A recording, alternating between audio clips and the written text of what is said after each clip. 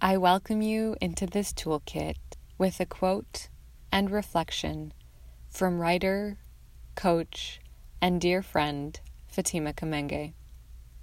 Quote, "Your writing is like a rumbling earthquake. It's seismic. It moves you. It's coming from beneath the ground. It's the tectonic plates shifting. It has the capacity for destruction, but it's also gentle. You are in the spaces between the words, the pauses between the words. That's how I recognize your writing, the spaces and the pauses." End quote.